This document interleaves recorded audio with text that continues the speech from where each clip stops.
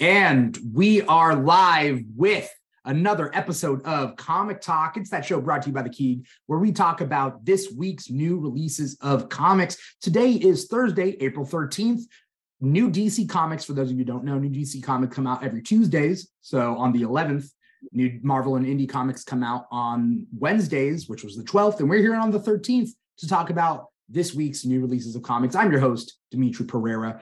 And for those of you who are watching the live stream, it is twitch.tv/The Keeg Show or even youtube.com/The Keeg Show. Pick your poison. Or maybe you're listening to the podcast, and that's wherever you get your podcasts from. I was going to list them, but trust me, look up the podcast. If you're watching us live, you can see who our guest is, and he hasn't been on the show for quite a while, but he is back, baby. Back, baby. DC is back, baby. What was that from? that was from something, and I was doing that for like 6 months on the Keeg, like on every Keeg show. I don't remember. And it definitely came true. They are definitely back. No problems have happened in the last 6 months with DC Entertainment at all. I think it might have been for Snyder Cut when Snyder Cut came out, and then people were like, DC's back, baby. I can't remember exactly what it was. The hierarchy of power did change. What's that? Clear, the hierarchy of power did change. You all have to acknowledge that the hierarchy of power changed in a major way. Which is funny, and by the way, everybody, Brian Long, everybody, Captain Comic Rex, hi, yeah, everybody. It reminds me, The Rock saying the DC power, the hierarchy in the DC universe is about to change. Reminds me a lot of the Jedi Council in Star Wars saying that Anakin will bring balance to the Force. What they didn't realize, they weren't wrong. What they didn't realize, it meant killing all the Jedi. So, balance to the Force. Yeah. Who's to say? It's very Greek tragedy. The hierarchy of power would change. It just meant he would be shown the door. Exactly. I'm glad to have you. I'm glad to have you back. Yeah, glad to be back. I realized today, there's so many crazy things that have happened that we haven't had a chance to discuss. I don't think we've talked about Sins of Sinister at all. So I'm excited to talk about all this craziness with you. This was a great week for books. It was, and I read all of them, and I was I was happy about reading all of them, and because that's not always the case. I don't know. You get stuck reading some real stinkers. Well, sometimes it's an obligation, especially for this show. Sure. But I make sure to tell everybody which ones I'm reading obligatorily. I'm not here to mince words. If they're good, they're good, and if they're not, they're not. And if it's a sludge, it's a sludge. Right. But Brian, it's been a long time. And yes, although I remember you in my heart of hearts, okay, my brain doesn't remember what you're into comic-wise. Okay, well, I feel like I have a very omnivorous appetite. Jack Kirby, that's all I know, but he's been dead for years. I do love my boy Jack. Yeah, I do love the King. I definitely find that my pull list is primarily Marvel, with indies maybe coming up in second place, and then DC bringing up the rear. Just because DC has lost me in a big way the last couple of years, but I've been slowly getting back into some of the new stuff. Oh no, they've gained me. They've brought me in. To be clear, they have gained me too, in that for a while there I was picking up nothing from DC, now I am picking up more than nothing. Yeah. They're making a very smart decision in my mind, which is just let Mark Waid write a bunch of stuff, which I am all for. So Mark Waid right now, and Mark Waid has been writing comics for decades, but Mark Waid right now is writing Batman, Superman, World's Finest. But then he also has the new Shazam book that is going to be coming out. And then also, I thought that was it. I thought it was going to be World's Finest and Shazam. That's enough for most writers. Most writers write one book. Yeah. No, they've doubled that. They doubled it, and then they doubled again, right? He was at one title. They doubled it. He was at 2 titles. Then they doubled the 2. Now he has 4, which is I'm assuming he's sticking with Batman, Superman, World's Finest, because it's been a highlight of my life. As a comic book fan, a highlight. So Batman, Superman, World's Finest, Shazam, Teen Titans World's Finest, which is a very interesting thing that World's Finest now is kind of almost going to be a brand in and of itself. Yeah. A little label, so to speak. A kind of like not out of continuity, but like not in current continuity or like current timeline, but like somewhere in the past. In current continuity, somewhere in the past, but still factors into the present. That's the biggest part about this whole thing. And then what was the fourth book? There was a fourth book. What was it? It was the Superman Last Days of Lex Luthor. That's what it is. Is it a miniseries or is it an ongoing? Yes, it's a 3-issue Black Label book. But it has an awesome premise of Lex Luthor is dying and Superman's trying to find a cure for what ails him. Yeah. And the whole world's like, just let him die. He sucks. Boo. I'm going to be honest. I love Superman, and the best thing about Superman is that he's hopeful and that he's a beacon, right, for everybody. Absolutely. But I feel like in the real world, or like if I was in the DC world, this is not the real world, Brian. This is the DC world's the real world. In that world, I would be upset at Superman for trying to help Lex Luthor to live. I love him in this world because this world needs more Superman, but that world needs less Lex Luthor. You know what I mean? I agree. I mean, this world needs less Lex Luthor as well, but we're gonna take what we can get, I suppose. Right. But like, so my sensibilities don't necessarily transfer over. But like, a lot has happened in the last couple months. Last episode that I had you, like a last real episode was December 22nd. And so it's been, wow, was that long ago? It's been a minute. Almost 5 months. Dang, yeah. But I mean, big changes for you recently, right? Yeah, I mean, my son turned 1 at the end of January, which is very exciting. He's figuring out how to walk now, which is crazy and very scary for me. But like those are really the major changes.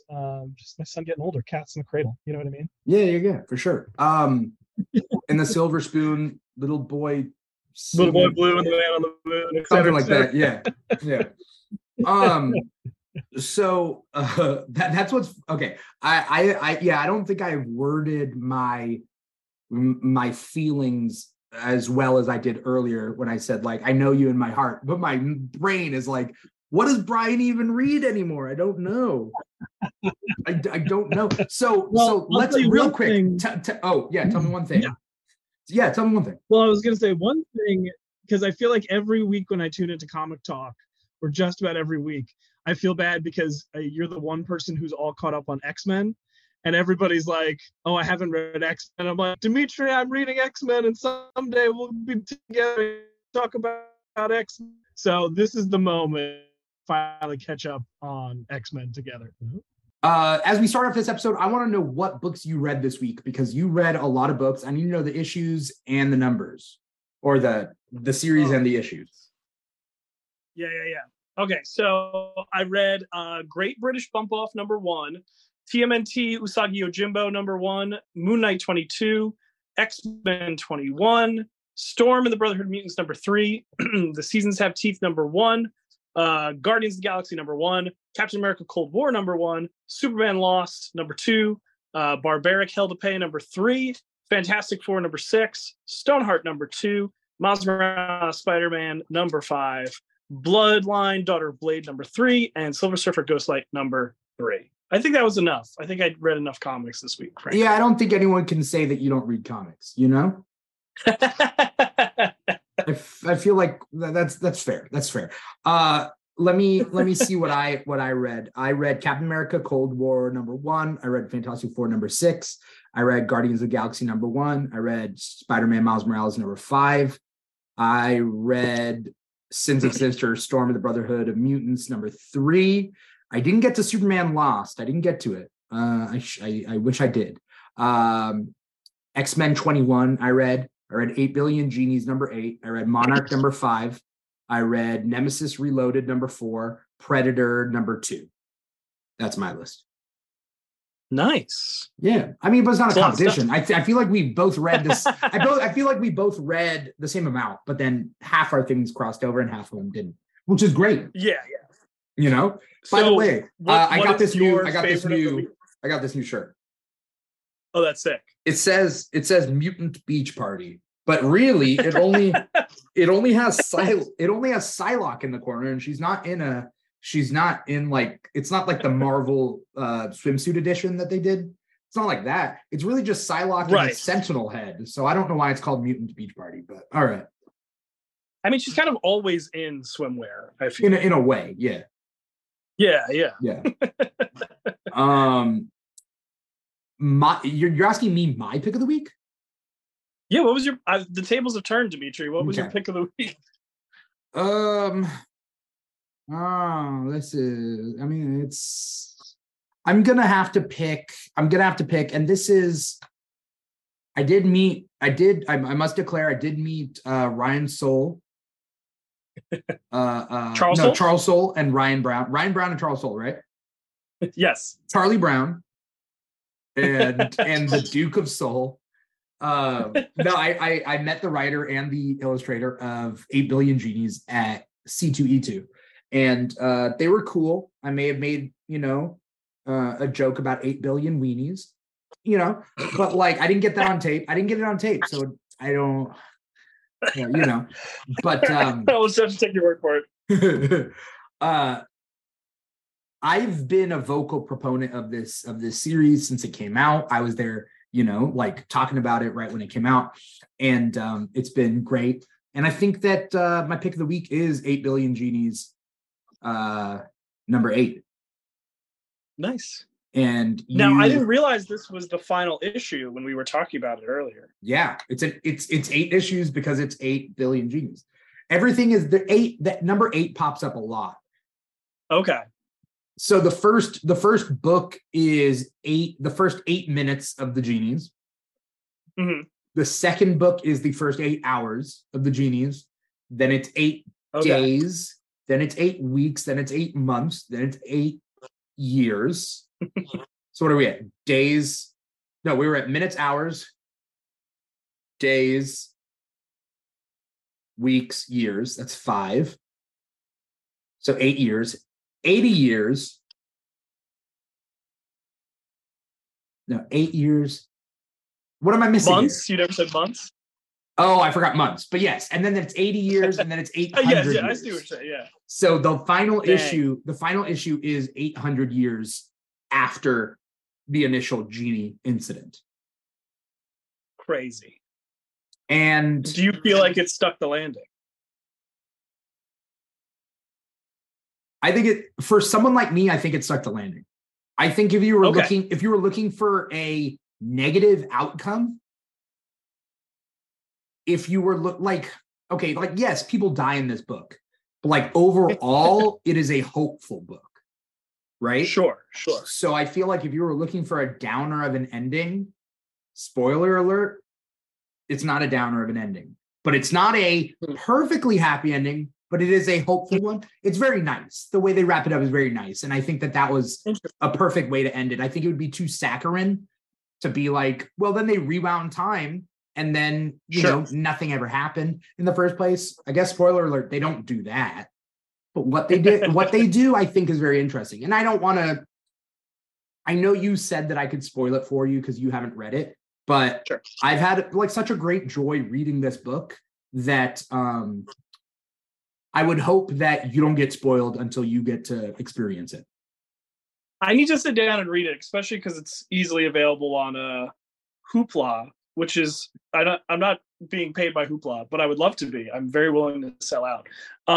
Is Hoopla an actual company or is it a public institute? It's like an NPR sort of thing? In a way, it's technically a public institution because it is a app that is connected to the public library system. Yeah.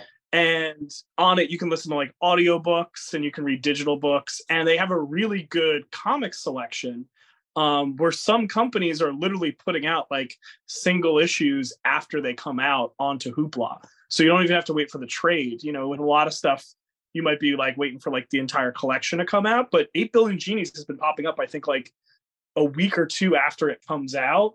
To read digitally? Yeah, to read digitally. So if your library uses Hoopla, you can just hop on there and read all the issues of 8 Billion Genies and you're good to go. Okay. All right. We need to figure out how to get in touch with Hoopla. Because, you know, I mean, it's a great resource for comics. Yeah, because it's been terrific. I love it. I used to read comics from the library. That's how I got into comic books. And Same. The library has a special place in my heart, you know, especially as a comic book reader. And I do recommend that to like anyone. Just go to your library, check out a bunch of. I used to check out like a whole stack of comics at once, but then you pay a fee if they're late. So then that's a problem too. You gotta be careful. Well, now in our modern time, a lot of libraries have even abolished those late fees, which is pretty crazy. So then you could just keep the books forever? I mean, basically, yeah. It's an honor system thing. No, there's no way. There has to be some way to stop people from just keeping the books.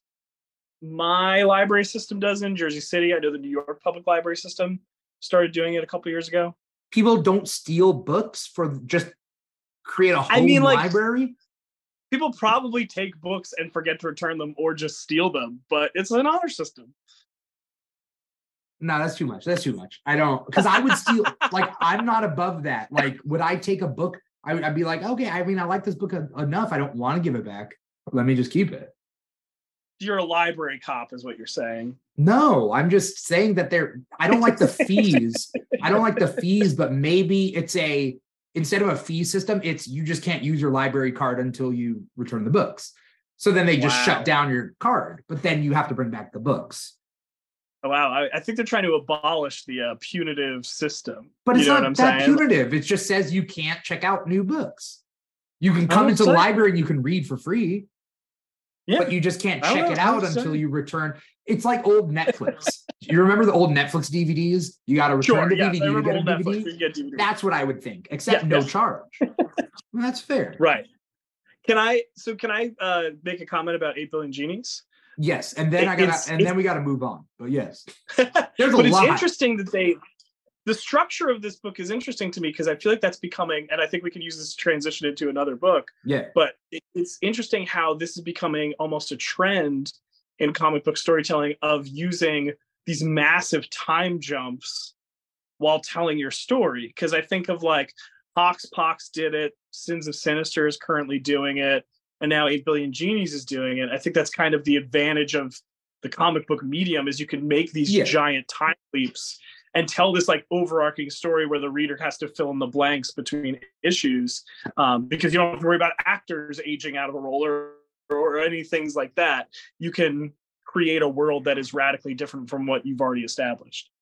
So I would say, yes, I would say like, I agree with you that like, this is the medium to be able to do that. I mean, you could do that with cartoons and stuff too, but really Sins of Sinister is doing it because X-Men is doing it. Like, because Hoxpox did it, right? Right.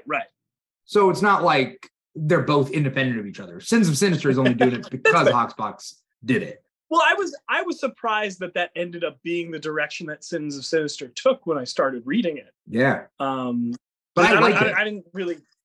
I love it. I think it's awesome. I originally, I don't know how much you've been paying attention, but like I didn't care for Sinister. I didn't think it needed to exist. Why do I need to care about an alternate timeline? But I think that this alternate timeline will be reset, but with repercussions for the main timeline. I think it's so. I agree. I'm very interested to see how that works out.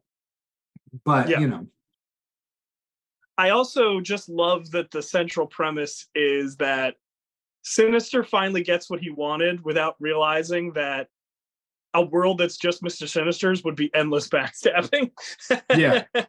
It's a beautiful little twist of characterization to make that the outcome of this. It's like, yeah, you got what you wanted, and it's your own personal nightmare. Which is interesting because here's the thing.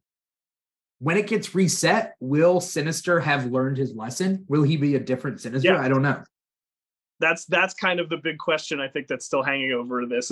Will this actually change him as a person? Because it seemed like I guess it was, I'm trying to remember what the last one was before this. I guess it would have been Immoral X-Men #3. It seems like he might have actually changed, And then you read this one, you're like, this guy's still such a piece of shit.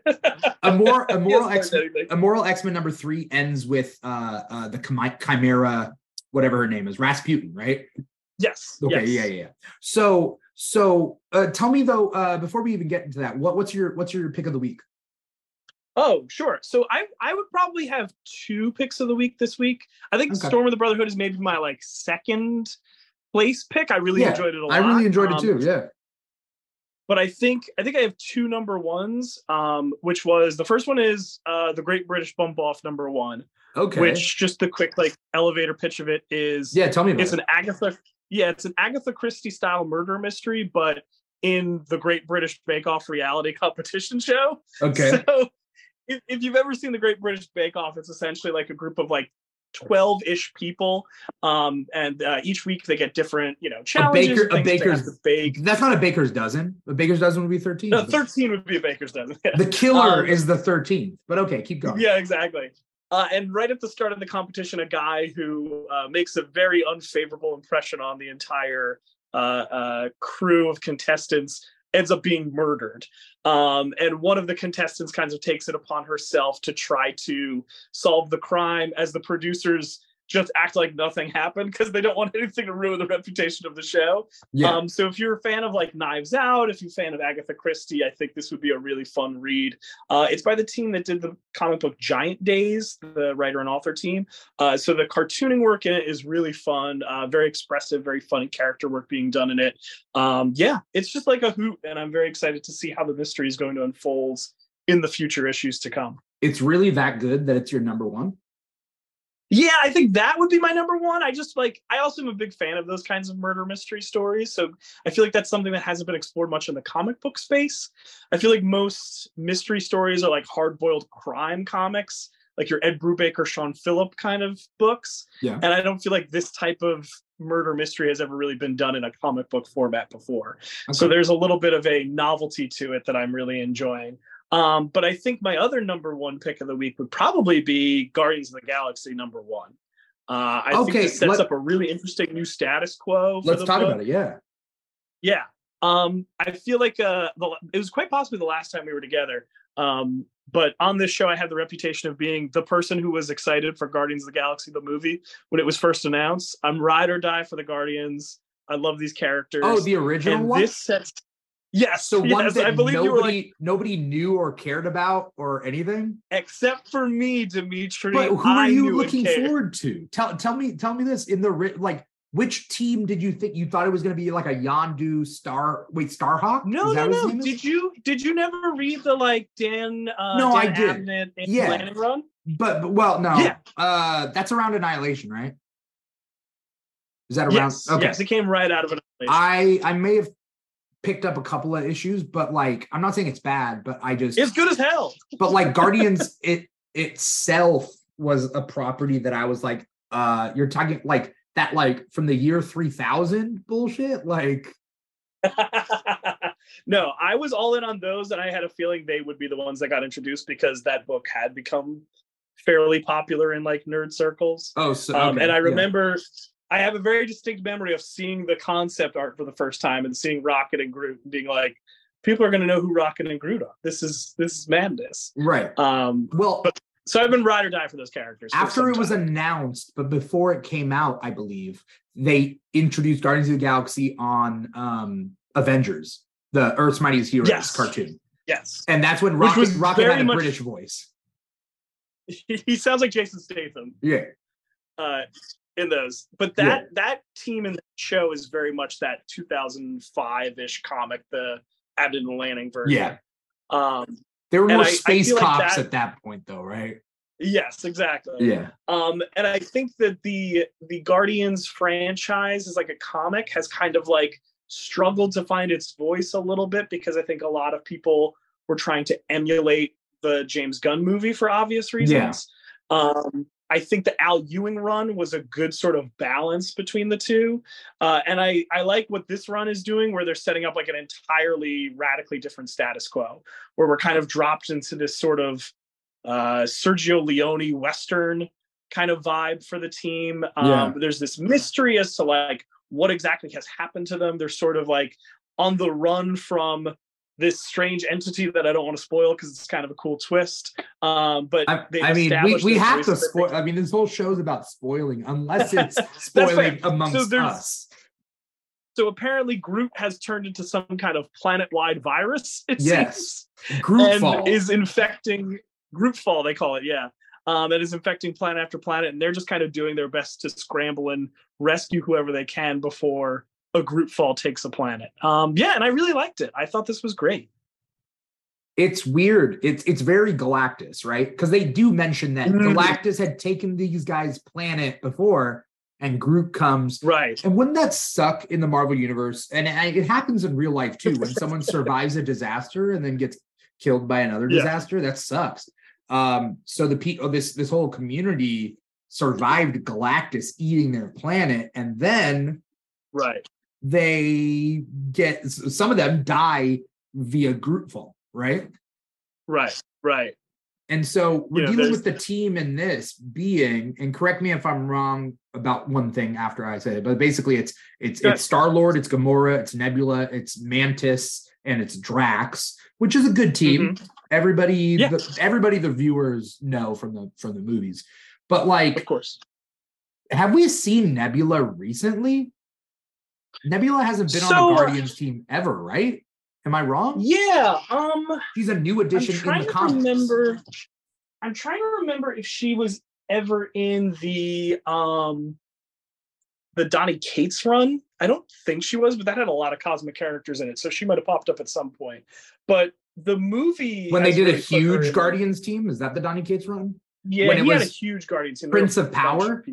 Is that like that was Al Ewing's run? Oh, okay. But he had like Beta Ray Bill was there. Oh, yeah. Silver Surfer. For a minute. Yeah. But I remember there was a Vita Ayala Nebula miniseries that kind of got like cut short and canceled. Didn't even get to like properly finish. And in that, they were sort of building up the Nebula redemption arc. She's always kind of had a weird space in the Marvel universe where she's been like kind of towing that line between hero and villain, and it feels like they're really saying, all right, let's put her properly on the side of the angels, at least somewhat, in this story, to flesh her out in the comics canon, which I think is great. I mean, I'm cool with her being on this thing. It just seems very much that they're trying to keep it in line with the movies, which is fine, but some of my favorite Guardians characters are not movie Guardians characters. Nova being one of them. A lot of characters, Yeah. Which is why I think that Al Ewing run I thought hit a really good sweet spot of being like the classic Guardians comics with like acknowledging movie stuff too, and Moondragon. Moondragon was there too. Yeah. But I'm excited to see where this goes, because even though your comment about like wanting to reference the movie, of course, but I appreciate the fact that even though it is like recognizable movie Guardians characters, it's a radically different status quo. They're putting them in a story that's so drastically different than anything that the movies are doing. That I would rather them say like, all right, we'll put the characters that the moviegoers would recognize in there, but we're going to do a story that's totally different. I think that's a good direction to take things, because then you don't feel like you're giving everybody this thing that they've already seen in $1 million blockbuster. You know what I mean?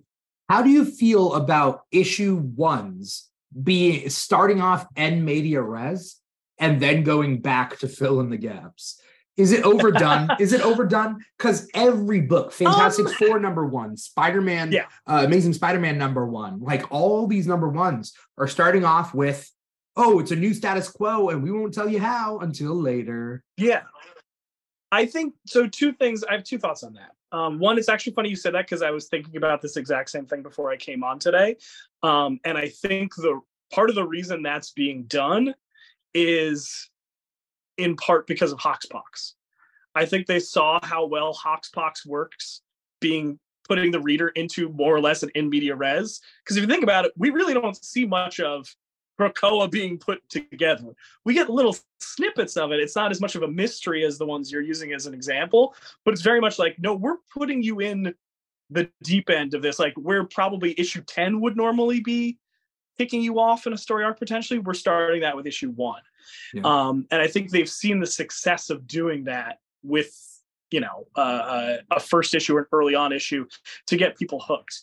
I don't have a problem with it. I think the question is simply, how long is it going to take for you to explain to me what the mystery is? And is the mystery satisfying? Like, I think those are the two things. Are you reading Amazing Spider-Man? Because they only just got to it. Yes. Versus, say, Fantastic Four, where I feel like they explained it, like 2 months ago? It was like issue 3 or something. That they explained it? Something like that, yeah. Yeah, they explained it very early on.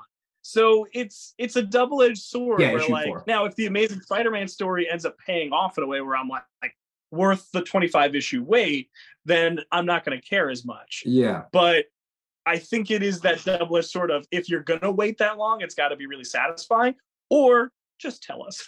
Like, don't stress that much about it. But I think it's a smart thing for an issue 1 because it puts everybody on the same playing field. It puts experienced readers in a position where they're like, I know all this continuity because I've read Guardians for 10 plus years. And then a new reader's like, I'm picking this up for the first time. You're more or less on a level playing field. And a new reader doesn't feel like, oh, I need to know 10 years of continuity, because even the person who knows 10 years continuity is like, I don't know what's happening either. We're learning together. So I'm going to use I'm going to use an example, a metaphor before we move on. And that is, I feel like if you were to come to me and say, hey, look, Dimithri, I can give you just not a good cake right now, but you can have it right now. You can have a not a good cake right now, or you can wait. And it's going to take me, it might take me a long time, because good things take time, right?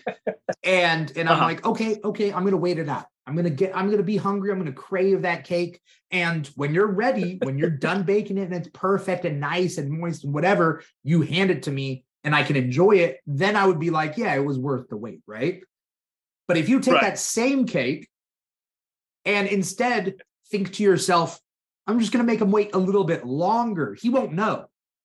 This cake could have been given to him yesterday, but I'm going to wait 3 more days and give it to him then. It's still going to taste great, but I'm going to put a little more buffer time just for the sake of it.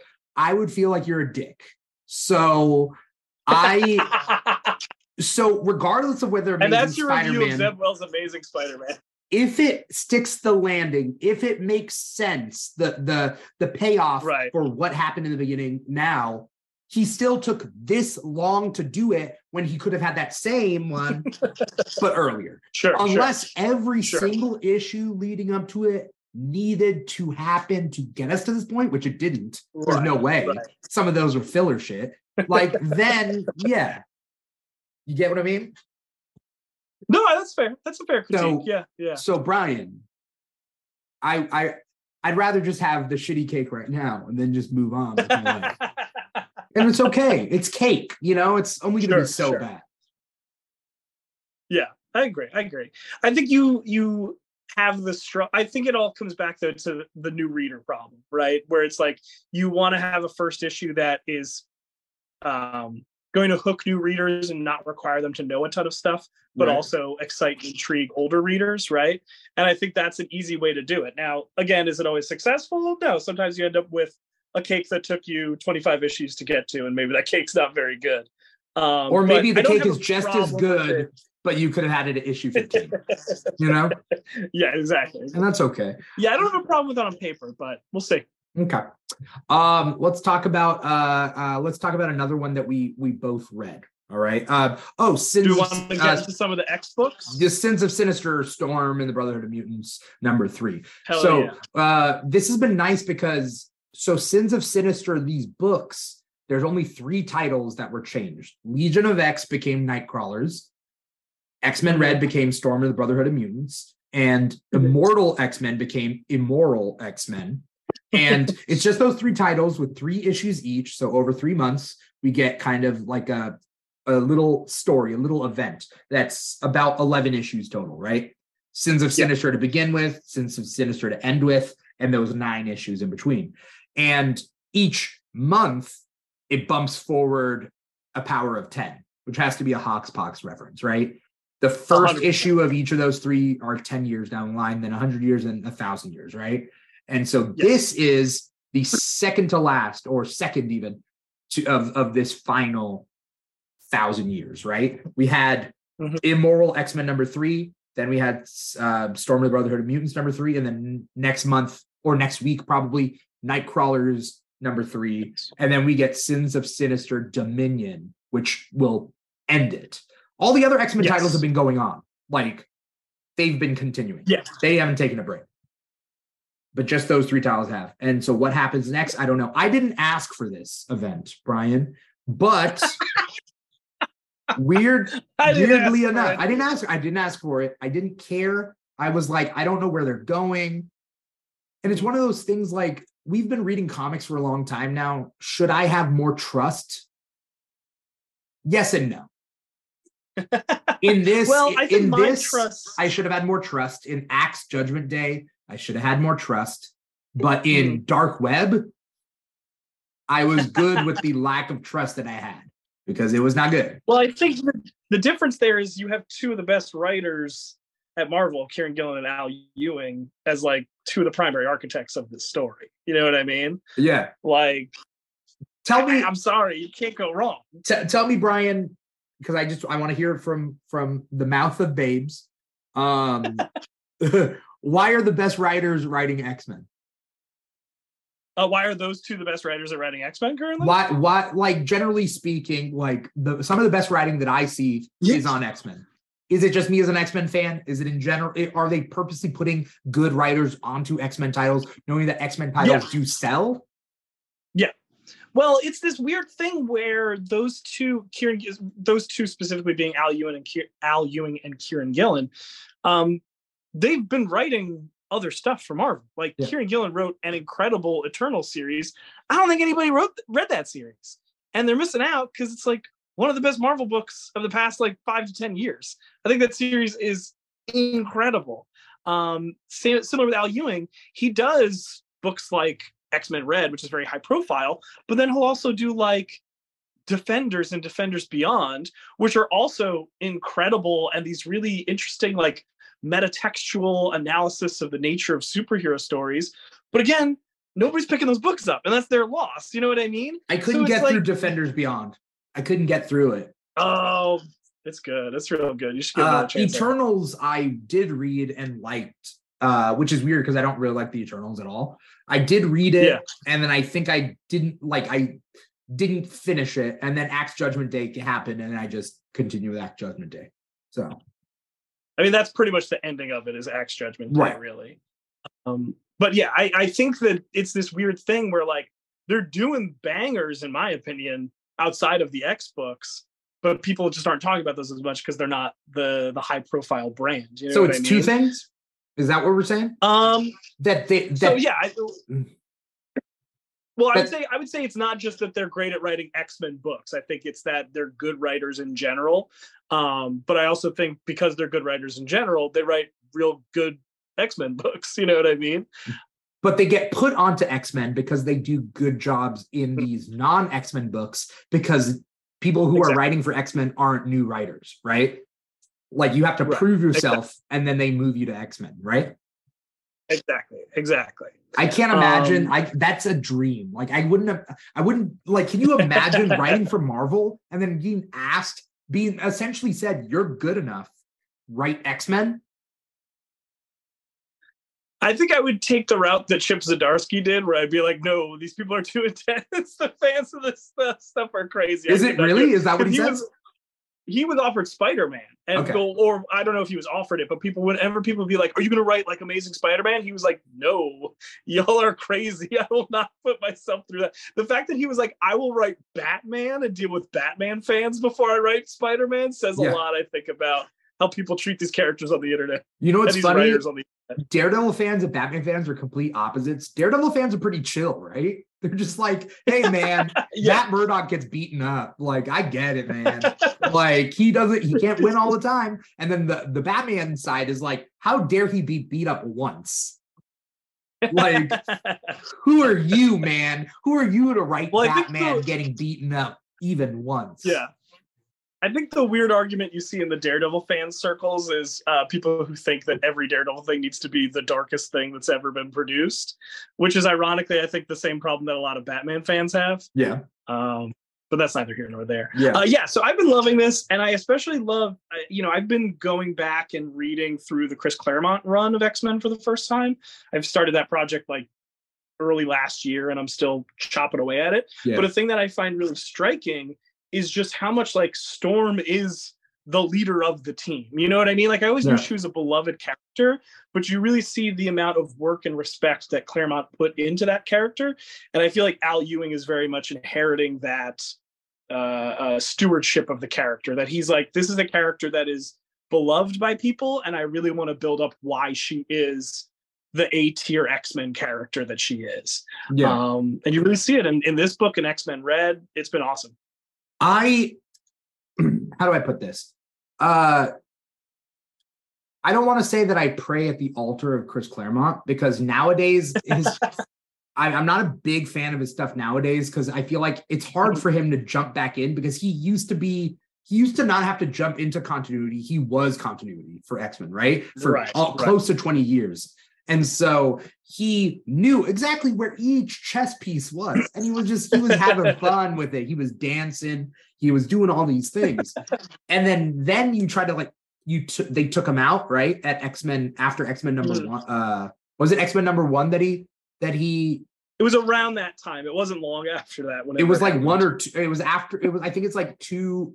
Like issue 2 was his final issue. Yeah. In the 90s, because and then they brought on John Byrne. No, who? I think John Byrne wrote it with Jim Lee for like a hot minute, and then somebody else came. It was Fabian Nicienza. I don't remember, but like I get partially the editorial decision to kind of like refresh a little bit, because he was continuity. You were putting all your investment into this one guy's brain, and that was it. He was the only one with the keys to the vault. And so, they needed to kind of spread it. Anyway, but Chris Claremont did like an amazing thing. Anything that we think about X-Men is from Claremont. Like, it's just, 95% of like X-Men stuff is Claremont stuff. It's not it's not Stan Lee. People credit him with starting it, but I mean, he's your father, but Chris Claremont's your daddy, Very true. Very true. Yeah. So, anyway, Sins of Sinister. Yeah, I'm excited to see where it goes, and I want Dominion to wrap things up well and give us a resolution to this event that I never asked for. Yeah. I thought it was really fun. And I thought it was a cool way to do an event as well, where like you don't feel like you have to buy extra titles, because they put the actual titles on hold for a little bit, and keeping it to the very simple schedule of like these three, then you're good. You got everything you need. It was a manageable crossover that I thought was very well done. So this isn't the first time this unique format of a crossover event, right? Like this. Yeah, it's a very unique one. I don't think anything else has done something like this. The only thing that I think would be slightly comparable is maybe like the Grant Morrison Seven Soldiers, but that had like more stuff that you would have to pick up and read. It wasn't like 3 simple miniseries. It was 7 miniseries of 4 issues each, with like a start and an end book. So this is kind of like that, but condensed a little bit. And I think it's a little bit more manageable because. But then it also put 3 titles on hold, switched the naming conventions of the title for 3 issues. And then hopefully, I guess the titles will come back at some point. But like. Yeah, they're coming back in June, I think. Okay. They're coming back very shortly after it's all over. Okay. What else? Let's talk about, I mean, there's a lot that we both read. So we'll talk about the stuff that we both read, and then we can go over the things that we individually read. We don't have too much time. I do want to get through everything. How are you liking Fantastic Four, this new Fantastic Four run? I'm really liking it. Speaking of like wild status quo shifts, this was the issue where I really thought about it. It was like the FF are just kind of bumming around the country. Yeah. They're just going from place to place, solving problems. And I kind of love that being the mission statement for the team. I think Ryan North in the first issue, he talked about it being very inspired by like classic Star Trek and wanting each issue to feel like they go to a place, they solve a problem. A science fiction kind of episodic adventure kind of thing. Yeah, which is a lost art in our modern day and age. You rarely get the one and done issues. And I think he's been doing a great job at it. Like, it's a perfect book to give to someone who's like, I want to know about the FF and I've never read any Fantastic Four, it's such a like breezy way to just pick up and get who these characters are, which I think is really cool. Yeah. They're always messing around because in issue 4, we find out that they put the Earth on the other side. They put,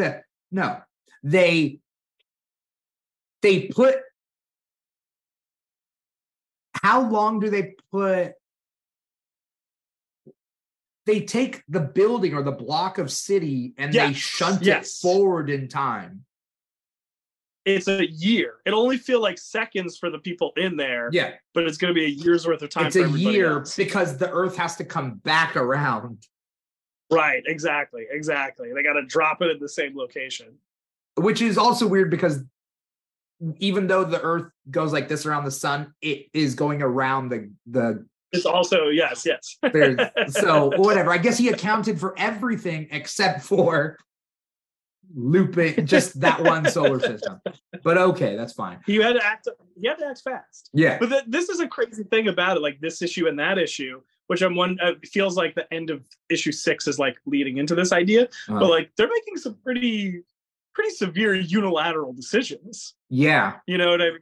And it's like, yes, these are the right decisions for the moment, but they're still like big choices, whether it's first of all, Sue Storm makes the sun's rays invisible over Kansas for 3 days straight, which is a wild sentence to consider. But like that act and moving the chunk of New York City forward in time a year to stop the negative zone invasion, like these are big choices that Reed's making. And I'm wondering, based on the end of this issue, how those strong unilateral decisions are going to come back to bite them. It's interesting. Okay, so like in any situation, I back the X-Men 100%. Like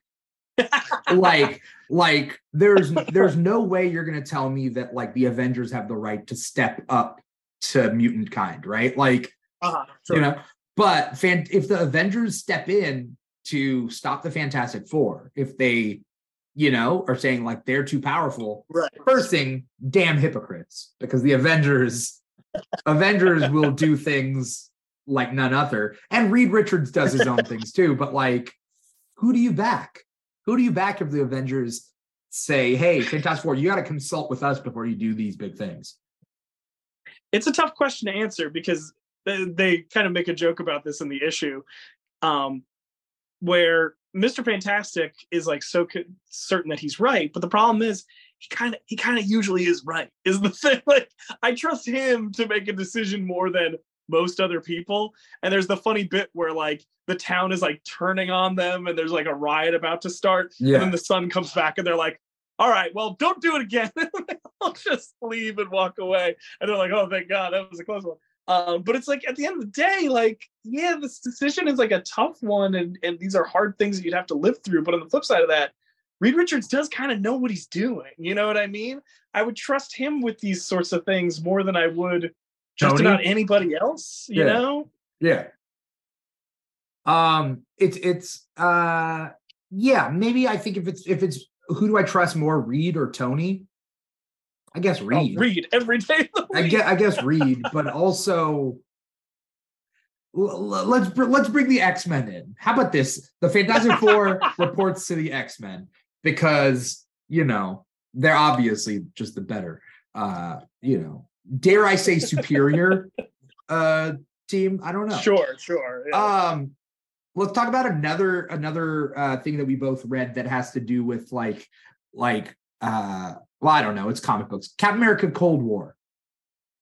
We're dealing with geopolitics, but like behind the scenes, conspiracies, that sort of thing.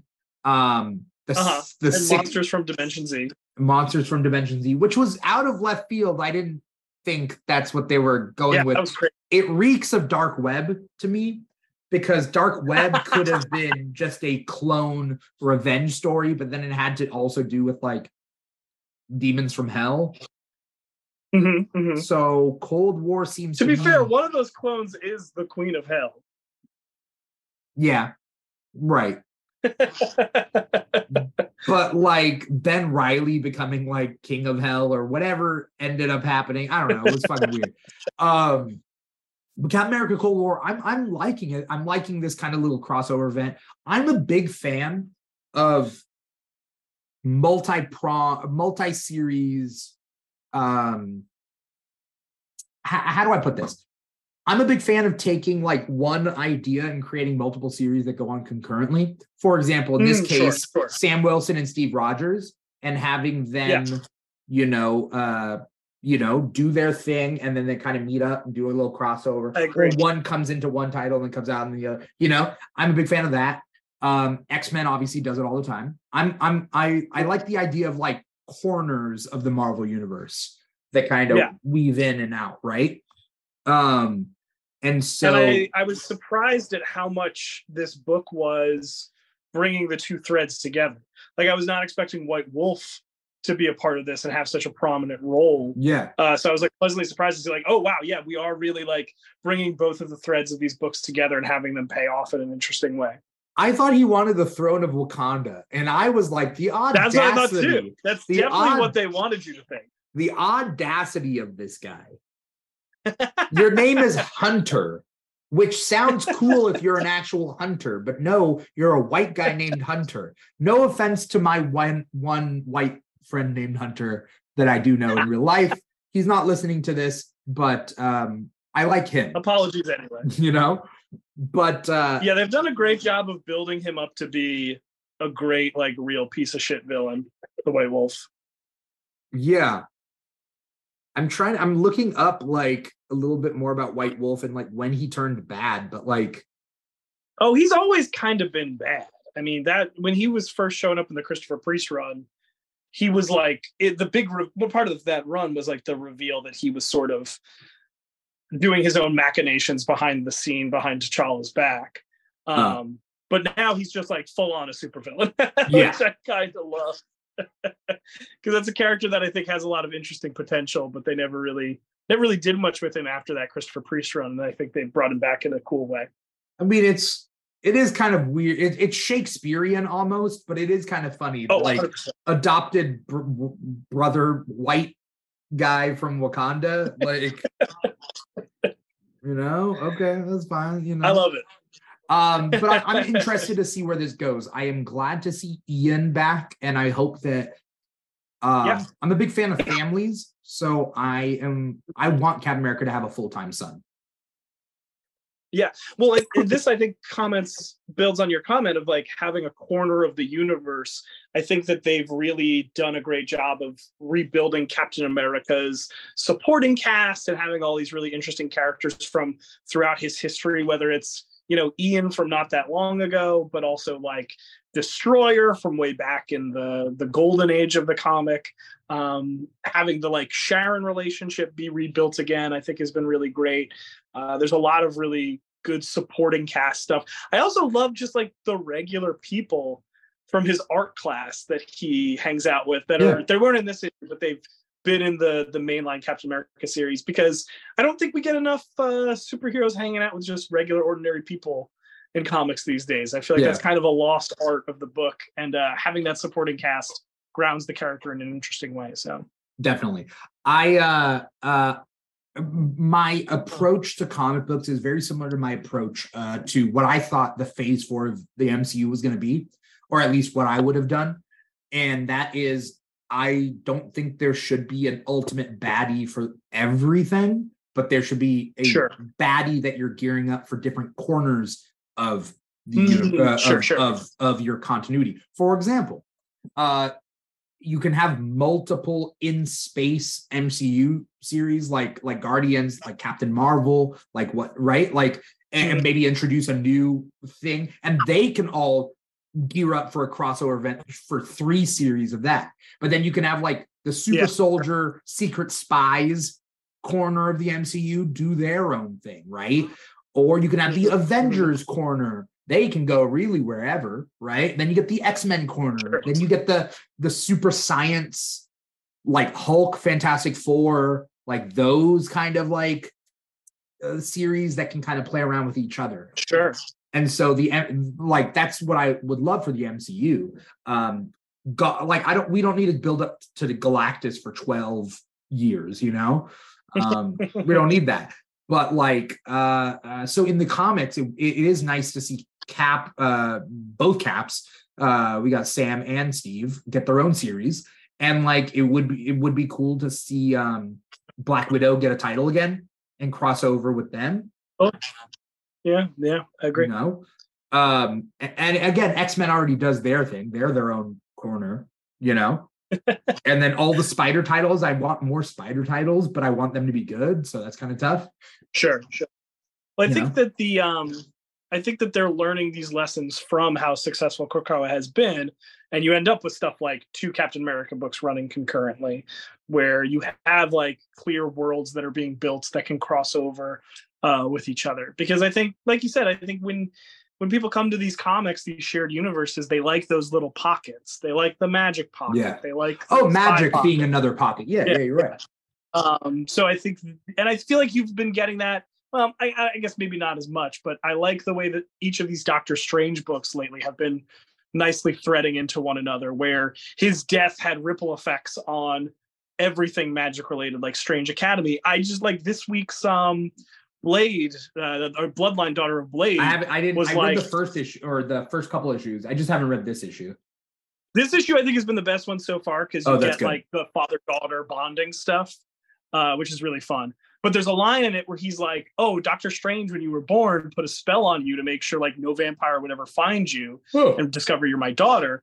And he's like, and when he died, that spell was broken. So that's why now you've been kind of thrust into this world. So it's like cool that they're finding ways to connect these dots within those little pockets. And it's a matter of building that out even further, you know, making that happen more. I would love to have a fantastical excuse for such a real world problem, which is like, which is, you know, baby, I'm sorry I cheated on you, but when I was a baby, Doctor Strange put a spell on me that said I will always be true to the one woman that I love the most, and if this spell is broken, maybe I go insane, you know, who knows? And Doctor Strange died. I'm sorry. And she's feels like how long? Yeah, I guess, right. How long have you been cheating on me? I don't know, like a couple years now. Yeah, he's only been dead for like 6 days. So math's not adding up. Math's not math. Oh, also, yeah. He when he died, he told me that it was going to go back in time. The spell travels backwards as far as forward in time. It's quantum. It's quantum cheating. The whole thing. It's a whole thing. Yeah. Okay, so real quick, I want to go over literally the dozens of comics that we have with just small blurbs of what we thought. You know, tell me about Barbaric, Hell to Pay, number 3. Oh, Barbaric is just such a fun comic. The premise is a Conan the Barbarian-esque barbarian was cursed by a witch to only kill people who deserve it, and he has a magic axe that talks and gets drunk on blood. And it's just a hilarious, delightful comic. The main character is currently in hell, and he's dealing with that, and it's very good. Right. It's a romp. It's super fun. Highly recommend it. Okay, cool. Miles Morales number 5. Miles Morales Spider-Man right now, written by Cody Ziegler, is the best Spider title in a long time. Yeah, I think I probably agree with you on that. I love this book. It's super great. Yeah, he has more Spider-Man than Peter Parker has ever been in the last maybe I don't know how many years. Well, and I want to make a distinction here, because I think that this book is like exhibit A in the argument that people make, where people are like, Miles is too much like Peter. It's like, no, this book is proof that he is very different from Peter for a lot of reasons. Right. And I know a lot of people who make that argument are just making a straw man argument for shitty racist reasons. Right. But, you know, it bothers me that people have so many opinions about Miles. And then I'm like, have you read any of his comics? And I'm like, no. I'm like, okay, read his comics, because most of your opinions are proven wrong by these books that have done a lot of work to establish supporting casts, relationships with his family, the character, who he is internally and externally, like all these elements. And I think just in these 5 issues, Cody Ziegler has not only carried on what Saladin Ahmed did in his long run, but already established some new interesting elements that are really great. And the art kicks ass. The art is amazing. Vincentini. Oh, yeah. So good. Like perfect Spider-Man style art. Ooh. And look at the cover, like the main cover Holy, Yeah. like, is So that good. yeah, okay. Definitely worth picking up on this one. This issue itself was kind of a not as good of an issue, but like overall, it's a really good series. Yeah, I thought it was a good little conclusion to the arc, and he's gonna fight Carnage. It's gonna be crazy. Yeah, there's a Carnage event coming up, so okay. Yeah. Okay, We'll see what happens. Yeah, let's talk Moon Knight 22 real quick. I didn't read it, so you got to give me a quick blurb, and we got to move on. Moon Knight 22, much like the current Fantastic Four book, continues the sort of like one and done story arc trend that's been going on. Mm-hmm. This issue is spotlighting Tigra, who has been like kind of Moon Knight's partner over the course of this run. It just continues to be a really good book month in and month out. Like if you like Moon Knight, this book does a really good job of feeling kind of like a throwback to the original Moon Knight books, where it was like, this is just a weird dude who's a superhero. And there's a lot more superhero elements to it than there have been, I think, in previous Moon Knight runs. But I think that's part of what makes Moon Knight an interesting character, is that he kind of exists in the weird, seedy underbelly of superheroism. Yeah. And this story continues that. So great book. Love it. Awesome. Really quick, I don't know if you've been reading Monarch, but Monarch #3 came out this week. It's an alien invasion story, but it also has to deal with a young Black protagonist.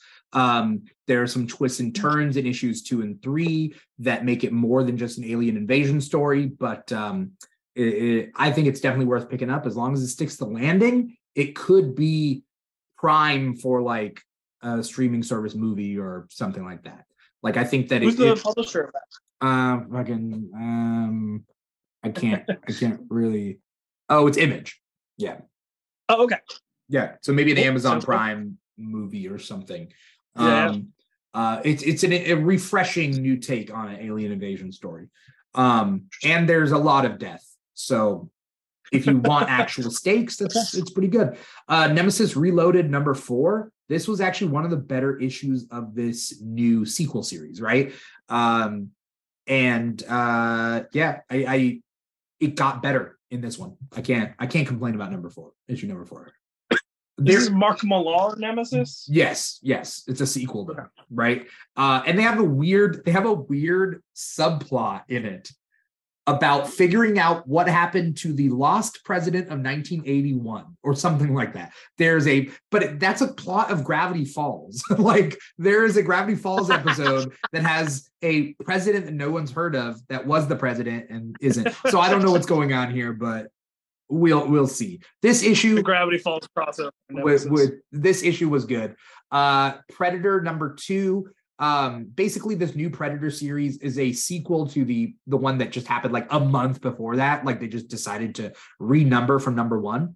And I don't know if you've noticed, but the Fox properties have been getting they're not Fox anymore. They're called 20th Century Studios label on the Marvel Comics. So Planet of the Apes, Predator, Alien, I'm sure, other things will get that stamp, but this one kind of has to do with kind of like the plot of the Predators movie where humans are put onto a reserve and being hunted by predators. It's like that, except a continuation off the previous series. So interesting.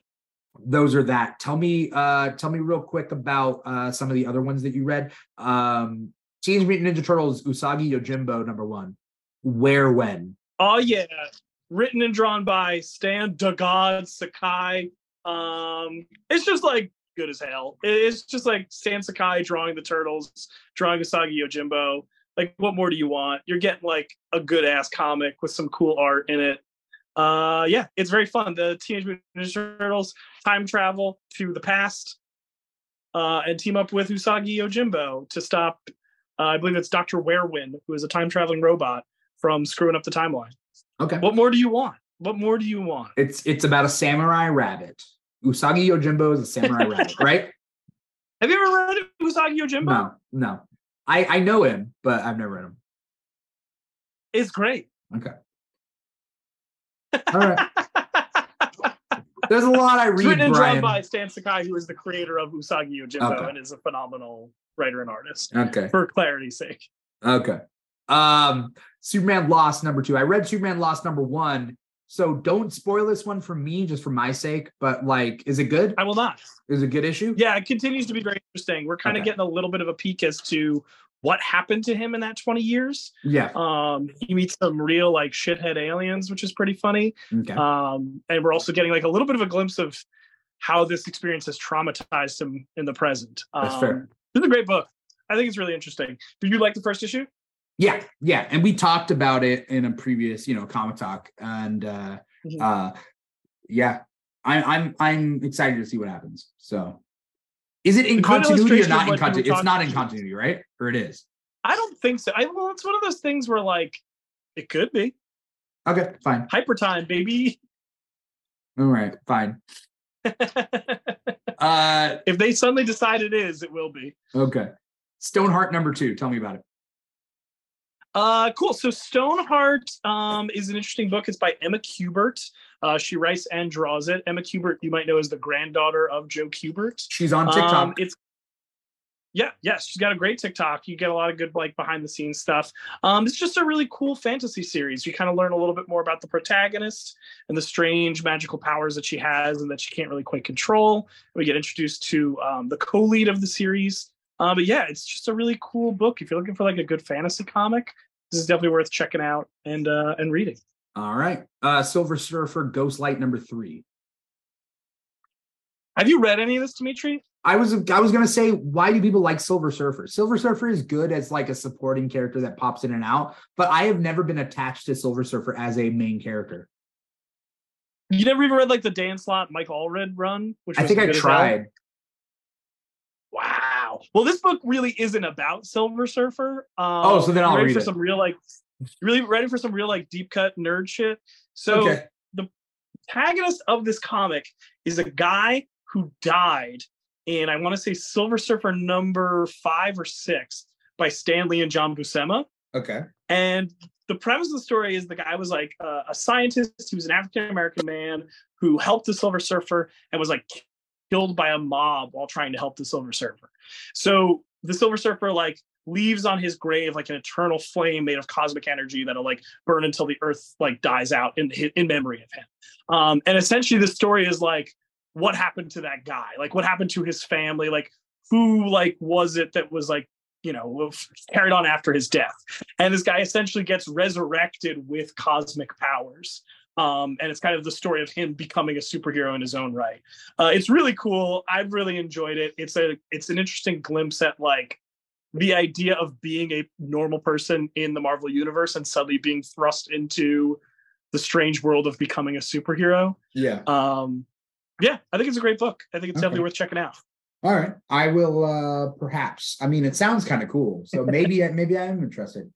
Silver Surfer is in the title because he's like, the well-known character, but it's really about Ghostlight. Yes. Okay. Last but not least, Seasons Have Teeth #1. Okay, this is a very cool book from Boom. Boom is like having this very interesting sort of horror comics renaissance, I feel like they're really kind of becoming like Vertigo in the 80s, where they have a lot of fantasy horror books. And the premise of this book is it takes place in a world where seasons don't really exist anymore. The world just kind of exists in this sort of neutral climate state. And the seasons are kaiju monsters that manifest as like representations of those seasons. So like this first issue, get introduced to Spring, who's this big like skeletal creature covered in like moss that makes vines grow all around him. And the central character is this photographer who is essentially making it his goal to try to get the first photos ever taken of these creatures. It's very interesting. But do they go back to sleep, or do they kill people? What do they do? They essentially like travel around the world like natural disasters. So when spring comes, like the flora and the fauna just grow out of control and destroy things in their path. So people in the start of this issue are like evacuating a small town like a hurricane's coming. But what's actually happening is that this grass kaiju is coming into town, essentially. Yeah.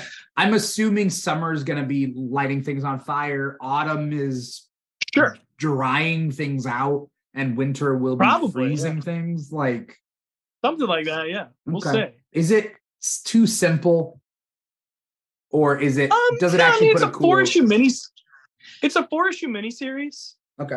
It's definitely much more character driven. It's really about the central protagonist and his sort of journey that he's gone on. Like, he's an older guy. Like, this has been very much like him at the end of his life, trying to do one last meaningful thing with the artistic form that he's dedicated his life to. Okay. It very much feels like a 90s Vertigo book that like Neil Gaiman would have put together, or somebody like that. Okay. And what company is it for? It's Boom Studios. Oh, this is Boom. Okay. All right. You think it's worth picking up? Yeah, I think if that's your vibe, if you like that kind of like horror fantasy sort of story, you want to just pick up 4 quick issues, definitely worth checking out. Okay. All right. I mean, I think that's everything that we read this week. I think pretty much to touch on everything. I love having you back, man. It's been a while. I love being back. You know. I know. And hopefully, you keep coming back, and we get to talk more comics, because there's a lot of great comics out there. For anyone who doesn't know, go to www.comicsshoplocator.com. Find a comic shop near you, your local comic shop, your LCS. It's an easy way to find it. Now, I can't vouch for all the comic shops near you. Not all comic shops are the same. In fact, they're all different. They're not chains. They're individually owned. So if the owner is a dick or an asshole, you might need to find a new comic shop near you. Okay. So everybody keep that in mind.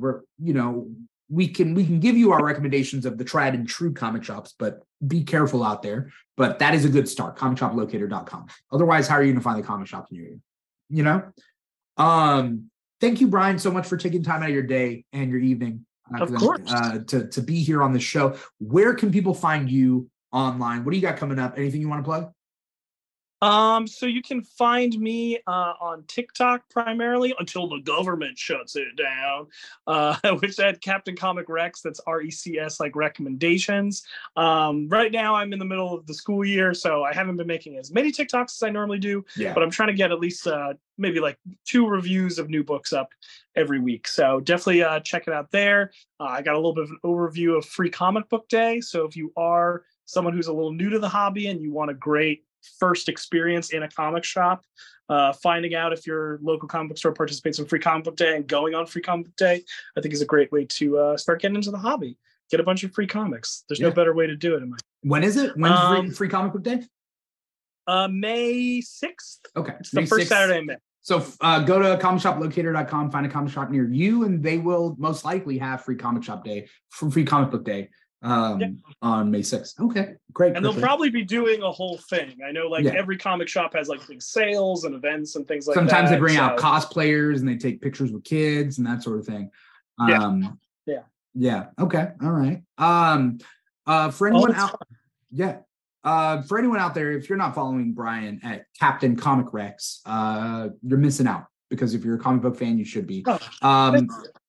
Anyone watching this, you're watching it on twitch.tv/The Keeg Show or youtube.com/The Keeg Show. But our podcast is wherever you get your podcast from: Apple Podcasts, Google Play, SoundCloud, Spotify, iHeartRadio, and Stitcher. Now, if you want to keep track of us, what else The Keeg is up to, you can find The Keeg on social media at The Keeg Show on TikTok and Instagram. Those are our 2 big ones. We're also on Facebook and Twitter. That sort of thing. And if another social media thing pops up, we'll probably snatch that up as well. But TikTok and Instagram are 2 biggest ones, at The Keeg Show or /The Keeg Show, pretty much wherever, which includes Patreon with patreon.com/The Keeg Show. If you want to give back to The Keeg, you can make donations that way. We'll subscription tier, find a tier that works for you. We'd greatly appreciate it. And it definitely helps out. Other than that, this is Comic Talk. It's every Thursday from 5 to about 6:30 Pacific time. We also got the Mandalorian after show, or at least one more episode of it. And that is right after every Mandalorian episode. We also got the Keeg Talks, which is every weekend. And there are some other after shows that we'll be having, like for Secret Invasion, for Ahsoka, So definitely stay tuned for that. Again, Instagram and TikTok at The Keeg Show to stay tuned on what we got coming up. Other than that, that's pretty much the gist of things.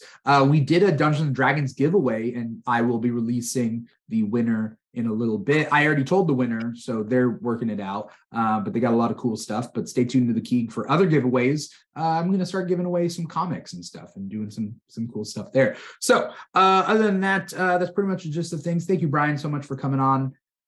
Thank you. Yeah. Thank you to anybody out there who's watching and or listening. Let us know you're out there. Like, comment, subscribe, do your thing. Let us know you're out there, because otherwise we don't know if you're out there. Brian never knows or lets us know when he's watching or listening to an episode. You got to comment, man. Brian, let me know that you're watching. Otherwise, how am I supposed to know? Sometimes I do, sometimes I don't. I don't want to be a bother. No, you're not a bother. I'd rather know that you're out there so we don't talk shit on you, you know? Well, I also tend to catch it in podcast form for my commute. Do whatever it takes on the podcast thing. I don't know how, like, you can write a review. You can write a review. You can write a review. You can do. All right, cool. Anyway, thank you everybody else out there. Once again, I am your host, Dimithri Perera, and this has been another episode of Comic Talk, this time for the week of April 13th, 2023. Take care, everybody. See you guys next week. Bye-bye.